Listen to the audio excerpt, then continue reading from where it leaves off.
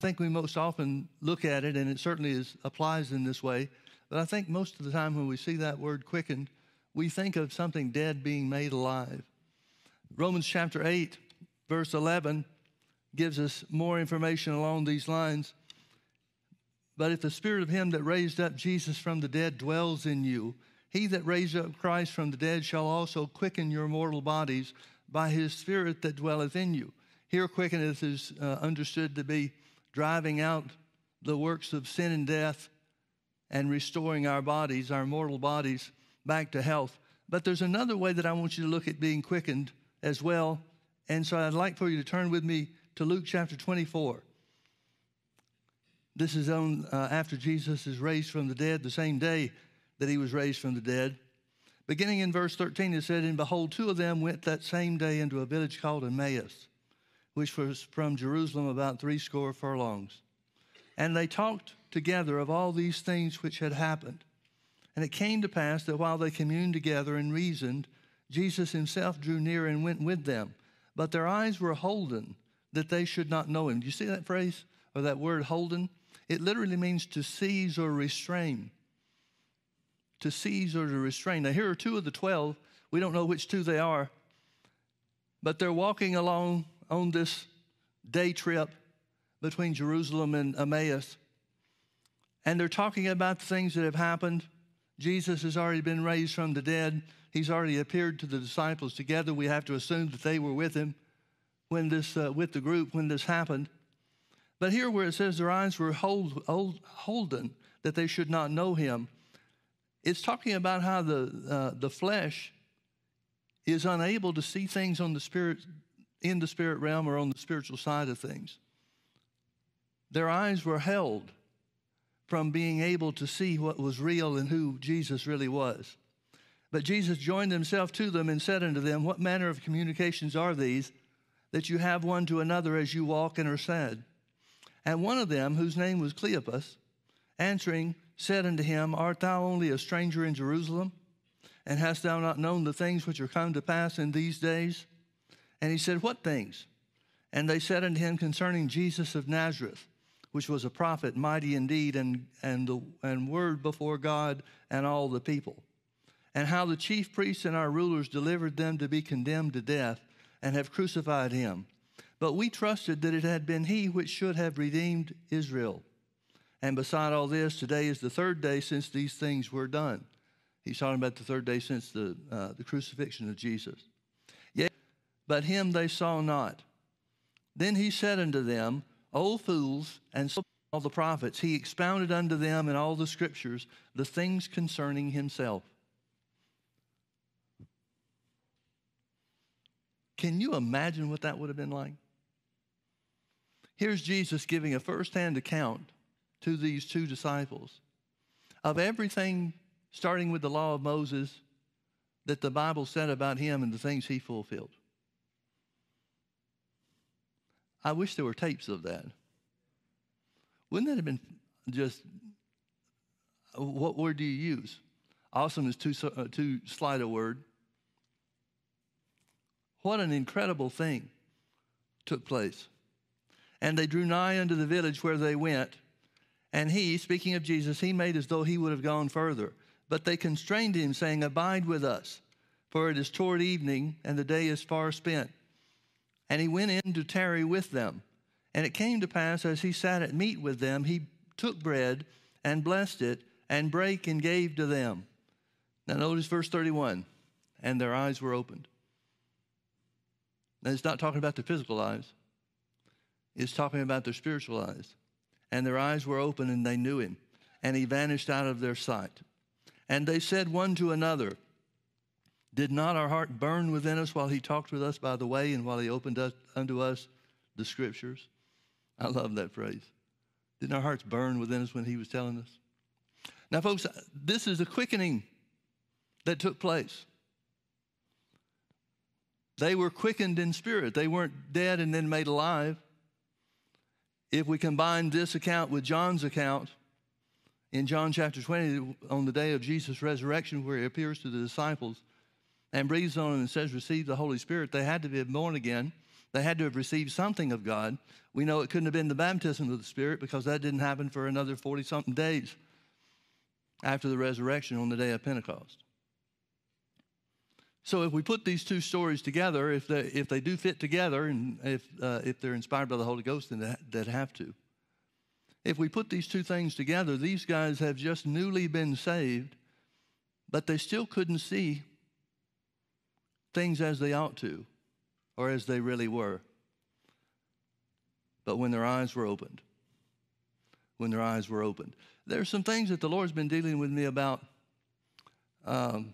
well over some period of time, but it seems that many times when the Holy Ghost starts dealing with me about something, there'll be an emphasis that he'll put on some aspect of the Word or Scriptures for a period of time, and then that'll seem to drift, and then it'll come back maybe weeks later, maybe months later. And there are things that I have to conclude by the Holy Ghost that he doesn't want me to get far away from. And I understand that that's why they keep coming back up, because there are things there that we haven't seen, or things that I haven't seen that he wants me to see. The problem with not being able to see certain things is you don't know what you don't see until you see it. I hope that makes sense. We don't know what we can't see until we come to the place where we can see it. And then we can look back and say, oh, wow, how dumb was I? Or how blind was I? It takes a quickening of the Holy Ghost or an eye-opening experience with the Holy Ghost to even come to the place where you see what you didn't know or see what you didn't see. I know there are dozens of stories that we could tell, and maybe you could tell some on your own, about people that were quickened by the Spirit of God to really see the truth of the Scripture. One of my favorite stories or examples of this, and I've talked about it here recently in Healing School, is the story of John Alexander Dowie. When he was a young man in ministry and just barely starting off, really, he was pastoring a community church, a small community church, and the region, this was in Australia, I believe, and the place where the town or the city or the village, whatever it was that he was pastoring, came under an attack of some kind of plague, some kind of sickness. I don't know that it's ever really been identified. If it has, I haven't read it to know what to tell you. But it was something that was just sweeping through that, not just the town, but through that whole area. And there were 40 people in his church that had already died. Some had been buried, some were awaiting burial. And people were dying at such a rate that they couldn't keep up with the burial sites and that type of stuff. And you could well understand how destroyed, devastated he, as the pastor of this church, was with the number of people in his congregation that were dying. So he cried out to the Lord. He'd just come back from the makeshift hospital that they had to set up because of the number of people that were being affected by this disease. He came back to his home and he cried out to the Lord and he said, Lord, is everybody going to die? Or is all my church going to die? And he said, like a flash of lightning, he said he saw Acts 10:38. He wasn't reading his Bible. He was laying on the floor on his face crying out to God. And he said it was like it was just appeared in front of him and he could see it.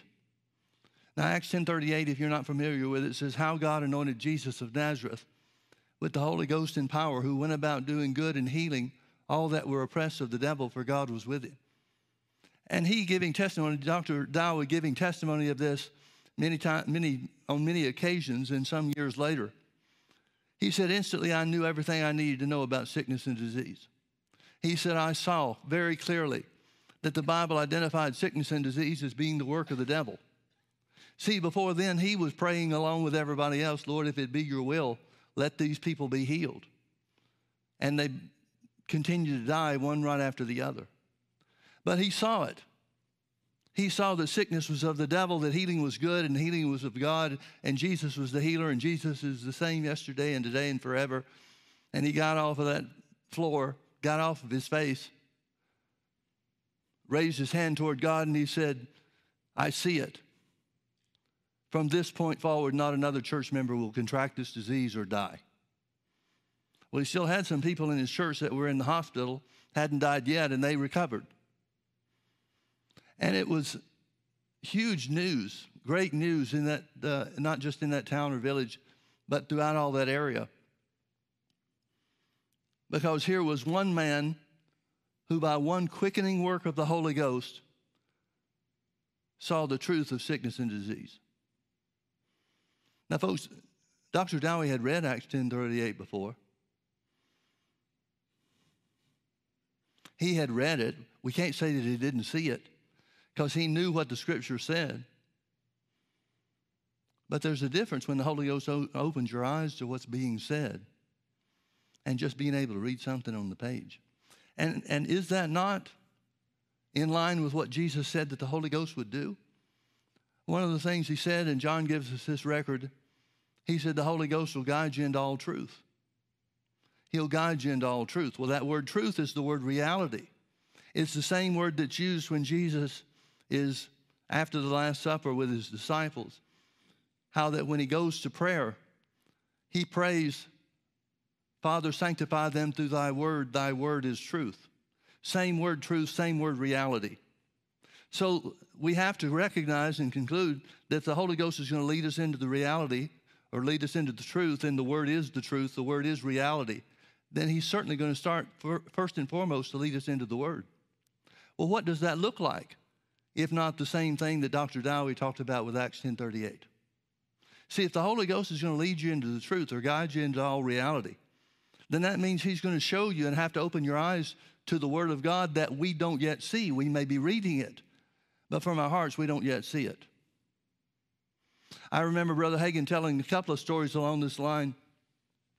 One of them was when he was praying for his brother Dub. Dub was an older guy, several years older than Brother Hagin, and he was one of the roughest guys that you could possibly imagine. I mean, this guy back in the 20s and the 1920s ran with some of the biggest gangsters like John Dillinger and Pretty Boy Floyd and all these guys that are romanticized in books and tales of old. He was right there with these guys. There's no telling all the terrible and awful things that he did. Well, you could well understand that Brother Hagin would be concerned about his brother. If he died in that condition, he's going to go to hell and spend all eternity in hell. And even though he'd done some bad things, and even though he was a criminal, at least by association, Brother Hagin cared for his brother. And so he had been praying for his brother for years and years and years. And all of a sudden the Lord spoke to him. It wasn't the same thing where he saw something in the Scripture, but the Lord spoke to him. After Brother Hagin had cried out, Lord, save Dub, the Holy Ghost spoke back to him and said, that's what I'm trying to do.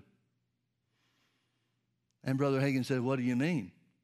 And he brought him to the word where it says Jesus died for the sins of the world. And the Lord began to speak to him and said, you, and talking about the church at large as well, he said, you and the rest of the church are praying for me to do things that I've already done. I've already saved Dub.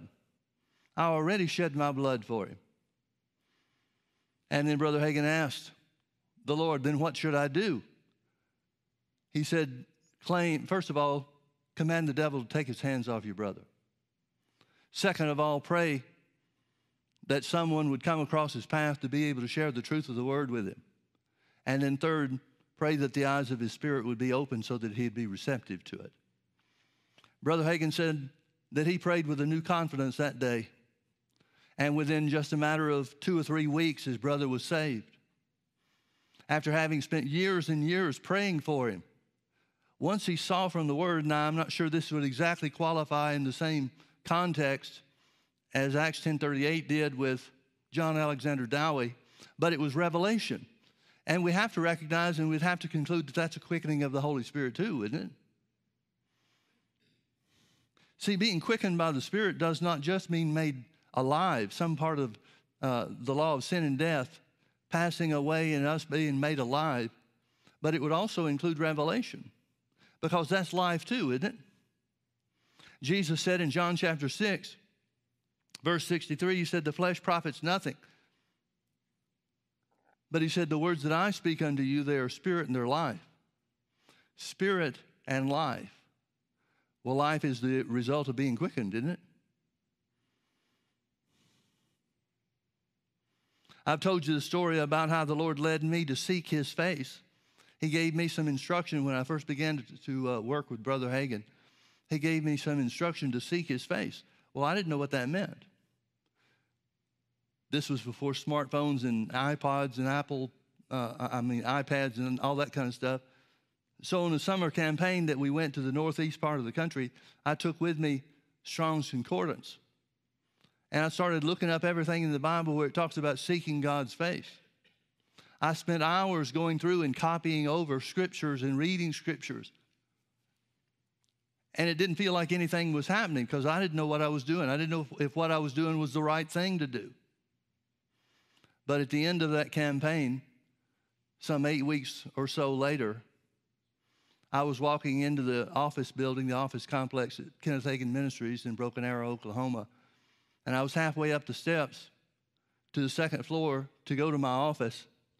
And as quick as a flash of lightning, I saw Hebrews 11:6. Now, I'd been reading it all summer long, along with a lot of other scriptures, and it really didn't make any more impact on me when I read it than any of the others. It's not like I got to Hebrews 11:6 and says, oh, okay, here it is. This is what I've been looking for. It seemed as dead as the rest of them did. But the Lord opened my eyes to it. Hebrews 11:6 says, but without faith it's impossible to please God. For they that cometh to him must believe that he is, and that he's a rewarder of them that diligently seek him. And as quick as a flash, I saw, I've got to believe that he's my rewarder because I've been seeking him. I don't know if I was seeking him in the most effective way, but I was seeking him in the only way that I knew. And in just a few days, I'd gotten a raise that more than doubled my salary. Now, folks, Hebrews 11:6 will never leave me. Because once we are quickened by the Spirit of God to some truth or some revelation like that, it stays with you forever. It stays forever. Now, what if the whole Bible was quickened to us like that? Again, I'm sure you've got experiences, similar experiences as the ones that I'm relating. Things that the Holy Ghost has opened your eyes, your spiritual eyes to.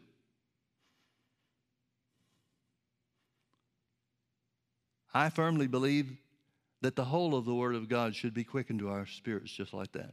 And I have no reason to doubt that when we get to heaven and this body of flesh is changed and we receive our redeemed bodies, that's going to be a part of the work that's done in us once we're there. Why else would God give us His Word if He didn't want every part of it, every word, every piece, every scripture, every phrase to be quickened to our hearts? This word quicken in the Old Testament Hebrew is an interesting word. It's used 12 times in the Old Testament. And of those 12 times, David uses it 9 times in one psalm. Psalm 119, verse 25, it says, my soul cleaveth unto the dust. Quicken thou me according to thy word. Verse 37, turn away mine eyes from beholding vanity, and quicken thou me in thy way. Verse 40, behold, I have longed after thy precepts. Quicken me in thy righteousness. Verse 88, quicken me after thy loving kindness. So shall I keep the testimony of thy mouth. Verse 107, I am afflicted very much. Quicken me, O Lord, according to thy word. Verse 149, hear, O Lord, or hear my voice, according unto thy loving kindness, O Lord. Quicken me according to thy judgment. Verse 154, plead my cause and deliver me. Quicken me according to thy word. Verse 156, great are thy tender mercies, O Lord. Quicken me according to thy judgments. Verse 159, consider how I love thy precepts. Quicken me, O Lord, according to thy loving kindness. Now, what's David asking for? He seems to be talking about a quickening power or a quickening work of God similar to what we've described. He's not talking about his life is full of death and he's looking for God to make a change and bring the dead things back to life. He's talking about being able to see and understand God and his ways. And notice what he requested to be quickened by. Quicken me according to your word. Quicken me according to your loving kindness. Quicken me according to your faithfulness. Quicken me according to thy judgments. You know, so often I think we're stuck on the judgments part. And we think that God is looking for a way to judge us because of the wrongdoings that we have partaken of, the sins we've committed or whatever. But judgment is not something that we should fear.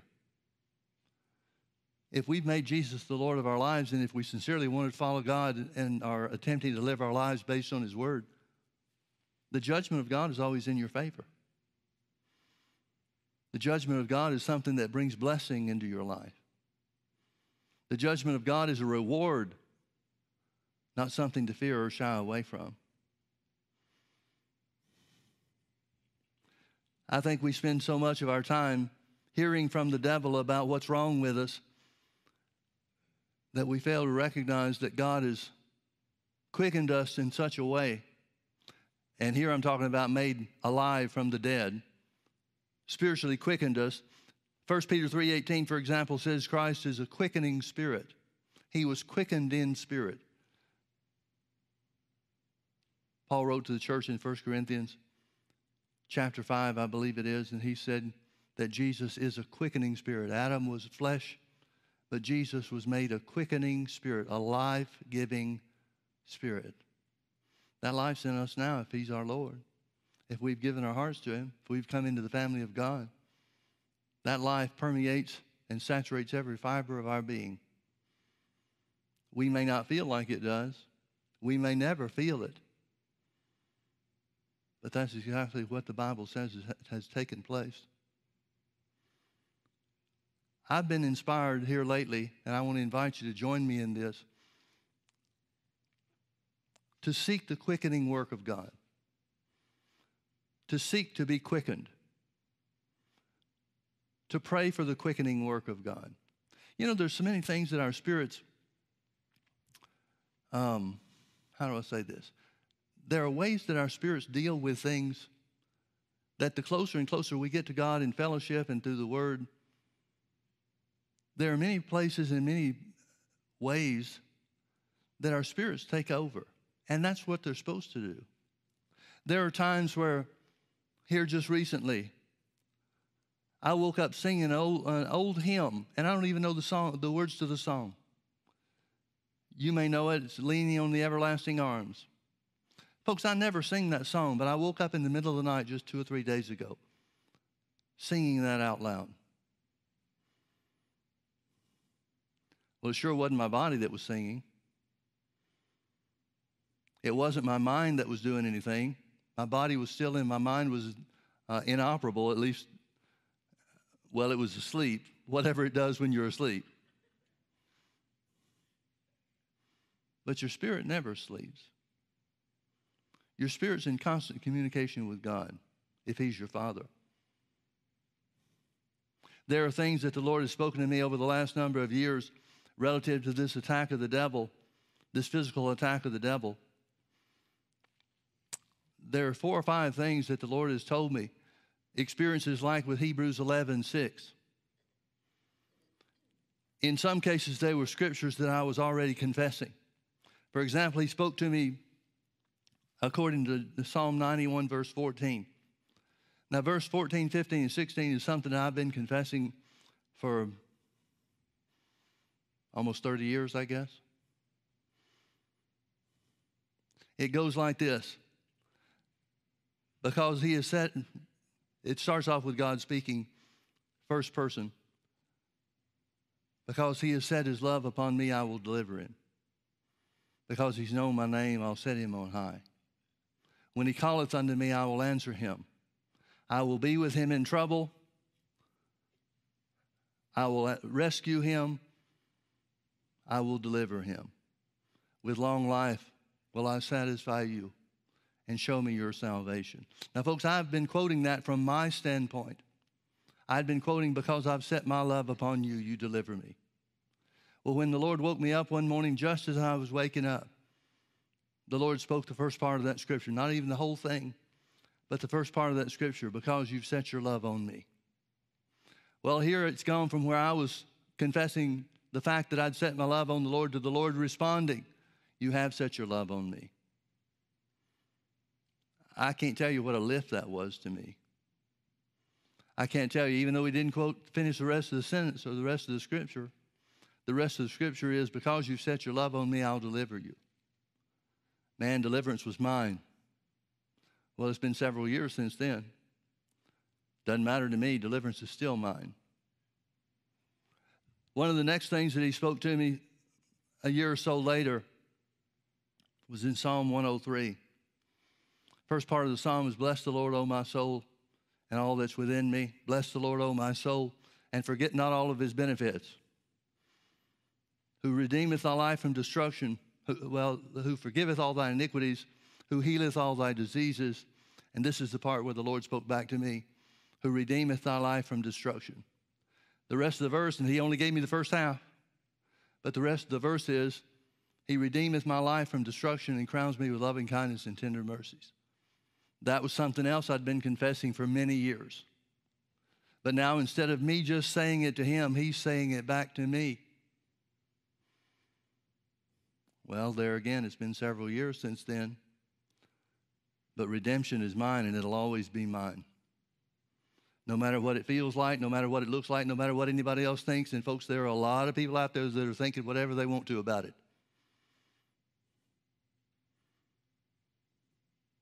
But he redeems my life from destruction. A couple of years later, I woke up one morning, and it wasn't something that he spoke to me in the same manner that the other times, the other ways that it came. But I had two dreams, one right after another, just lightning fast. In the first dream, he said to me, I will lift the burden from your shoulders. And in the second dream, he said, I will take the yoke from off thy neck. And I'll have to admit, one of the things that I was most blessed by, I guess, was the difference in the way that it came. I have a hard time describing how the dreams were, but I knew they were dreams. I knew I was hearing from him in two dreams, one right after the other. And I didn't know where that scripture was. I had read it a number of times. It wasn't something I committed to memory. But the last part of that verse, it's Isaiah chapter 10, verse 27. And the last part of that verse is one that I heard lots and lots and lots of times. It says, and the yoke shall be destroyed because of the anointing. Brother Hagin talked on that and used that scripture and referred to that scripture hundreds of times while I was with him. Hundreds of times. But I couldn't have told you if you'd asked me beforehand, what does Isaiah 10:27 say? I would have had to tell you about what the last part says about the anointing, but would have had no clue about the first part. I'll lift the burden off your shoulders and take the yoke off your neck. That's mine. I hope it blesses you, but that scripture is mine. Another time. And this was a different situation as well. I had gotten to the place where I was thinking, all right, now something's got to be gumming this up. I know that the Bible, the only identifying factor that the Bible ever gives about the hindrance to faith is unforgiveness. And I had examined my heart and dealt with things. I knew I wasn't walking out or taking a step outside of love or walking in unforgiveness to anybody. But I determined that I was going to fast for a period of time and seek the Lord about if there's anything else I need to do. And my heart was right about it, although looking back at it, I can see where it was a mistake. But I just let the Lord know. I said, okay, Lord, beginning today, I'm going to start a fast to hear from you, to find out if there's anything I need to do, anything I need to stop doing, anything I need to change, anything I need to adjust. And folks, there was a sure foundation, I thought, for doing that. Because, again, being around Brother Hagin, I heard him say things and quote other people saying things like, if I'm believing God for something and things don't change, I don't start looking at God, I start changing myself. And that's all I was trying to do. I was trying to come to the place where I knew what I should do, and once I knew it, I was willing to do it. But when I announced to the Lord, okay, here we go, I'm going to start this fast to find out if there's anything I should do, instantly, immediately, fast as lightning flies, he quoted Mark 11:22. Have faith in God. And I knew I had my answer. Shortest fast I've ever been on in my life. And I could see clearly when he spoke it to me, I could see clearly what he was doing. He was keeping me from getting into a place that might have led me to unbelief. Having done all to stand, stand therefore. Folks, when you come to the place where you've done everything there is to do, you've done everything there is to do. Mark 11:22 belongs to me in a different way now than it ever did before. Now turn with me to Ephesians chapter 1. Let me close with this. Ephesians chapter 1.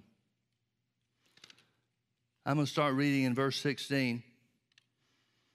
Paul, writing to the church, said, I cease not to give thanks for you, making mention of you in my prayers, that the God of our Lord Jesus Christ, the Father of glory, may give unto you the spirit of wisdom and revelation in the knowledge of him, that the eyes of your understanding being enlightened. Notice that phrase, the eyes of your understanding being enlightened. The word understanding there is the word spirit. It's translated spirit in many other translations. He's talking about our spiritual eyes being opened. The eyes of your understanding or your spirit being enlightened, that you may know what is the hope of his calling and what are the riches of the glory of his inheritance in the saints. Let me interrupt there for a minute and make a couple of comments. Every time the Lord has quickened something to my spirit, like those verses that I just told you, like the things that I referred to you concerning Acts 10:38 with John Alexander Dowie, the enlightenment that comes, the reason those scriptures become yours is because you see them in a different way than you ever did before. The eyes of your understanding being enlightened, the eyes of your spirits being enlightened. That's what we need, isn't it? We need our spiritual eyes to be open. That's what Paul is praying first and foremost. That's what Paul is praying for the church. And you can look at just about every letter he wrote to the churches and find some variation of this prayer that he's praying for them too. He doesn't use always the same words, but it's pretty much the same thought. Some prayers like this one to the Ephesians and like the letter that he wrote to the Colossians, they're longer prayers than some of the others. With some of the others, they're just a few short statements. Whereas in these two letters, Ephesians and Colossians, he spends a little bit more time identifying his prayer. And the Holy Ghost saw fit for us to have a record of it. Why would that be? We would have to conclude that this is a Spirit-inspired prayer. Paul has to be inspired by the Holy Spirit to pray this way for the Holy Spirit to save us a record of it. Well, if it's an inspired prayer for Paul and it's given by the Holy Ghost, it'd have to be inspired for us too. The eyes of your understanding being enlightened. That seems to me exactly what happened to those two guys on the road to Emmaus. The eyes of their understanding was enlightened. First, Jesus revealed everything that the Bible says, beginning with Moses and the prophets. All the things that were spoken and written about him. That was certainly enlightenment, I'm sure. But then their eyes were opened and they saw him for who he was. They saw things according to truth. They saw the reality of the situation. Now, folks, God's no respecter of persons. If he wanted those two disciples to have their spiritual eyes opened, their understanding being enlightened, why would he not want the same for us? Paul seems to place a high value on this because he's praying it for them constantly. He said, I cease not to give thanks for you, making mention of you in my prayers, that God would give you the spirit of wisdom and revelation in the knowledge of him, that the eyes of your understanding would be enlightened. The eyes of your understanding would be enlightened. Folks, there's a greater desire, a greater need for the law of the spirit of seeing and knowing than any other thing in the body of Christ. The greatest thing that we need worldwide is the renewing of the mind. And the renewing of the mind comes in great degree by revelation or the quickening of the Spirit.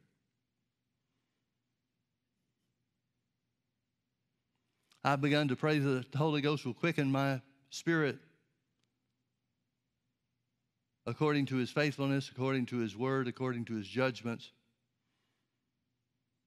in every area that there is. And he's answering my prayer.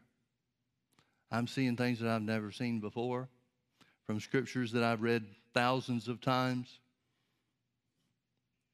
They're not all big, earth-shattering, life-changing things, but it's Holy Ghost.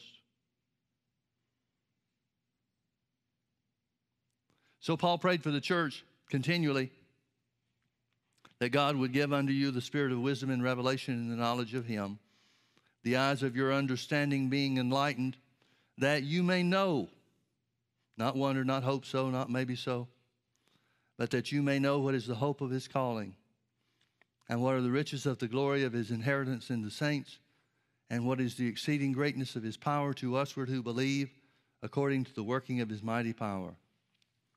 Now, folks, if our spiritual understanding was enlightened, if our spiritual eyes were opened, if we were quickened of the Holy Ghost, if every one of us was quickened of the Holy Ghost to know what is the hope of his calling, to know specifically what our part in the body of Christ is and how to walk in it.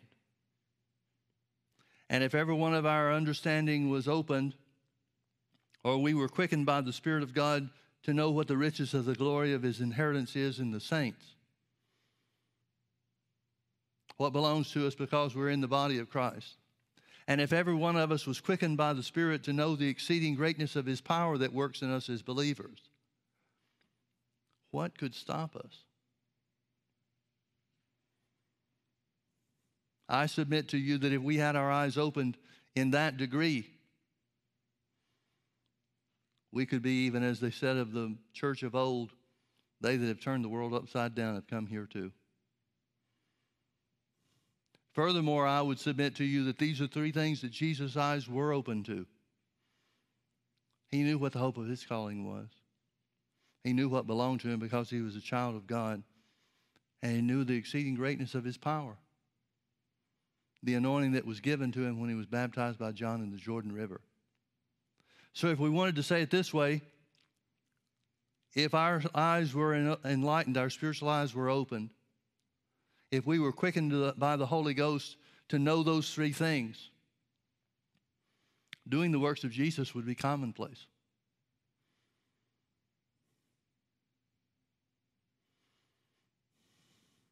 There'd be no question in anybody's mind about what God's will is concerning healing the sick, even raising the dead. These are things that Jesus was quickened to, or quickened unto. Paul seems to be telling us by the Spirit of God that we should be too. I believe this is the same thing that Paul is saying when he said he counted everything that he had done as worthless, as less than worthless, And the only thing that he cared about was to know him, talking about knowing our Father,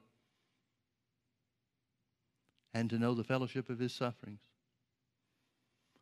I think that's Paul's manifest praying for himself, for his eyes to be open just like he wanted ours to be too. As such, I believe we have a great and firm foundation to seek the quickening of the Holy Ghost in our lives. He would have to want it for us. He couldn't say the things that he said, even just the scriptures that we read, and we could take it to many others to confirm the same truth. And the Holy Ghost couldn't have given us those scriptures unless it was the will of God for us to have and to know it.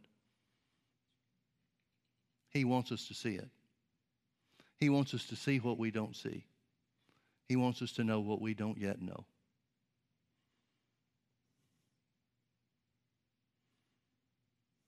So I want to encourage you to join me in praying for the quickening of the Holy Spirit, that He'll guide us into all truth, guide us into all reality.